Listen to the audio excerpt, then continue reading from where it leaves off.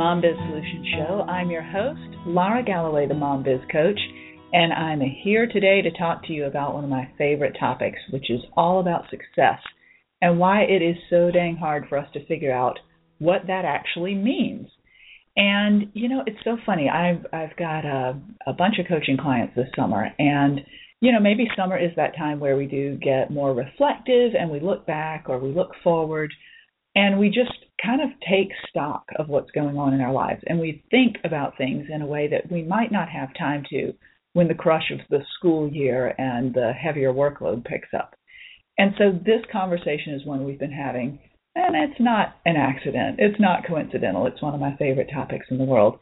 In fact, it's, you know, in our book, Moms Mean Business, A Guide to Creating a Successful Company and a Happy Life as a Mompreneur, we focus on this. This is really so much of what the first couple of chapters of our book is all about. And the reason we put that focus there in the book is because it's the focus that we start with our clients every single time we're talking with them. And even as we've been coaching for clients, some clients we've been coaching with for years, this question of how we define success comes up again and again and again. Well, it's not just how we define success, but it's figuring out whether or not we can ever measure up. Right? So there's a definition of it, and that's a huge part of it, and that's what we really, really feel like is the place to start. If you are trying to figure out what's next for you, or you're trying to make some decisions about what to do with your life or your business, it's really important for you to have your own definition of success or your own yardstick. But then the question comes to, can you measure up?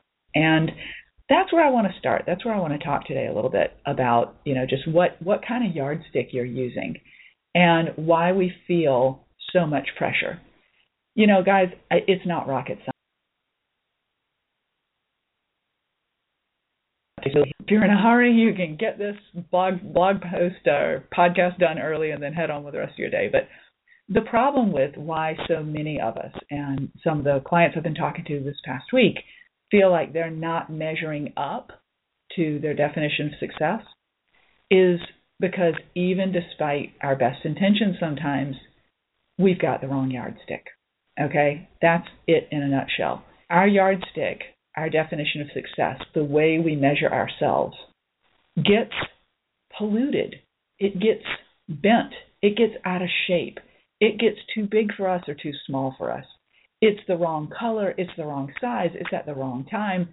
And guys, what I'm talking about metaphorically here with the yardstick and the definition of success really is to point to the fact that your values, your priorities, your goals all change. They all evolve as you evolve. As you accomplish certain things that you set out to accomplish, your yardstick should change. You should have a path that allows you to include that growth and that achievement. And then if you want to add some more goals on, you can do that too. Or if some big circumstance has happened in your life and there's a major life change of some sort, your yardstick needs to incorporate that. And this is just hard to do, guys. It's very hard to remember to do this, to true ourselves up and to make sure that we're using the right yardstick. So I want to talk a little bit today about why that is so hard. And just to point out how there's all this evolving, you know, sometimes the first step is just to understand that what we're really going for here, when we say success, what we're really going for here is some super deep-seated feeling of happiness, okay? Because success, guys, can look so many different ways. But at the root of it all, when I am coaching a client and she tells me she's happy, when we get her to that happy place, that's where the success comes in, okay? That's where life starts lining up and looking the way you want it to. If you are making a gazillion dollars at work, but your marriage is falling apart because you don't see each other and you don't have time to work on your issues and, you know, there's just no space for a relationship or other things, then chances are you're not going to tell me that you're happy, okay? If you are financially stable and leaving a marriage that hasn't been right for you, you know, if you're feeling this deep-seated happiness and you're having to take a major, you know, cut in your income or in your allowance or earnings or whatever that would be, you might tell me you feel really successful and happy right then because you're doing that thing that your heart wants you to do. So it's not easy to get there, and there are so many distractions along the way for us mom entrepreneurs. Maybe you started out, maybe you went to college or university and you got yourself a fabulous degree, and maybe you saw your family members going off to school or your parents doing certain things that influenced you. One of the things we get really caught up in, and we get confused about this yardstick, this measure of success, is we might very well be doing what others expect us to do. So our college, our degree, our experience has determined that this is that we need to take X path to become successful. So we might be doing that, right? Or, like say if your parents ran their own store, ran their own company, and you watched them thrive, and it was always so impressive and so inspiring to you, and it looked normal, right? Like this is what success looks like. Well, you might have decided to follow in their footsteps, and you might have created the same thing. You may have started your own business. You might be thriving as an entrepreneur, and yet you might not feel successful.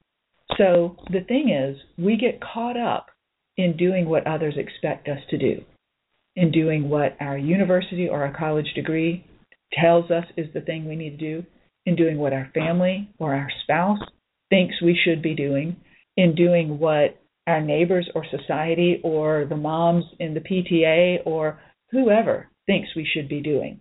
We get caught up in doing that, and we're good at it, and we get a lot of acknowledgement from the outside, people telling us that we are so successful and we're doing it right. Guys, that could be so confusing, but it might not be your right. So you could have the wrong yardstick if you are measuring yourself according to what others expect you to do. This is so common. It doesn't mean it's wrong. It's just whether or not it's aligned with what you want to do. Another yardstick we can absolutely get caught up using and find out that it's not the right one is the yardstick that measures the stuff we collect in order to, make ourselves happy or prove to us that we're successful. So you may have the perfect house. You may have the perfect family with 2.7 kids. You may have the perfect body. I have, so many friends like me hitting in their mid-40s or mid-30s are going after the pursuit of, a really healthy and fit lifestyle. And they're so proud of themselves and the body that they've got. And that's great. Nothing wrong with it, right? Maybe you're also excited to, finally fill out your house and make it look the way you want it to. And so you're buying those things and you're putting them up on the wall, and people come in, and it's the stuff you've seen in magazines and on TV that successful people you look at have. And so therefore you put it in your house and you feel successful too. But again, guys, nothing wrong with it unless it's just the wrong yardstick for measuring your success. Your success can only be determined by you. And again, I feel like the closest definition to that that's pretty universal for us is a definition of success that includes your authentic, highest level of happiness and fulfillment in it.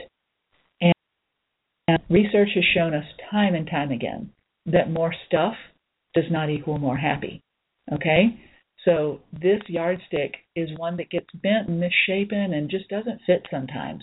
Maybe it does at certain points in our lives, but then at other points in our lives, we keep doing what we're doing. We keep collecting beautiful things. We keep working out at the gym. We keep, going on bigger and better trips with our family and doing those sorts of things that we believe are going to make us successful or prove to us that we are successful.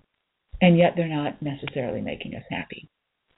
So what I want to say, those are just a couple of yardsticks that get a little messy and a little confusing. And if you've done that work, like I ask all my clients to do and I help them do when we start working together, if you've done that work of determining what success means to you, chances are you've got the right yardstick and you're using it appropriately.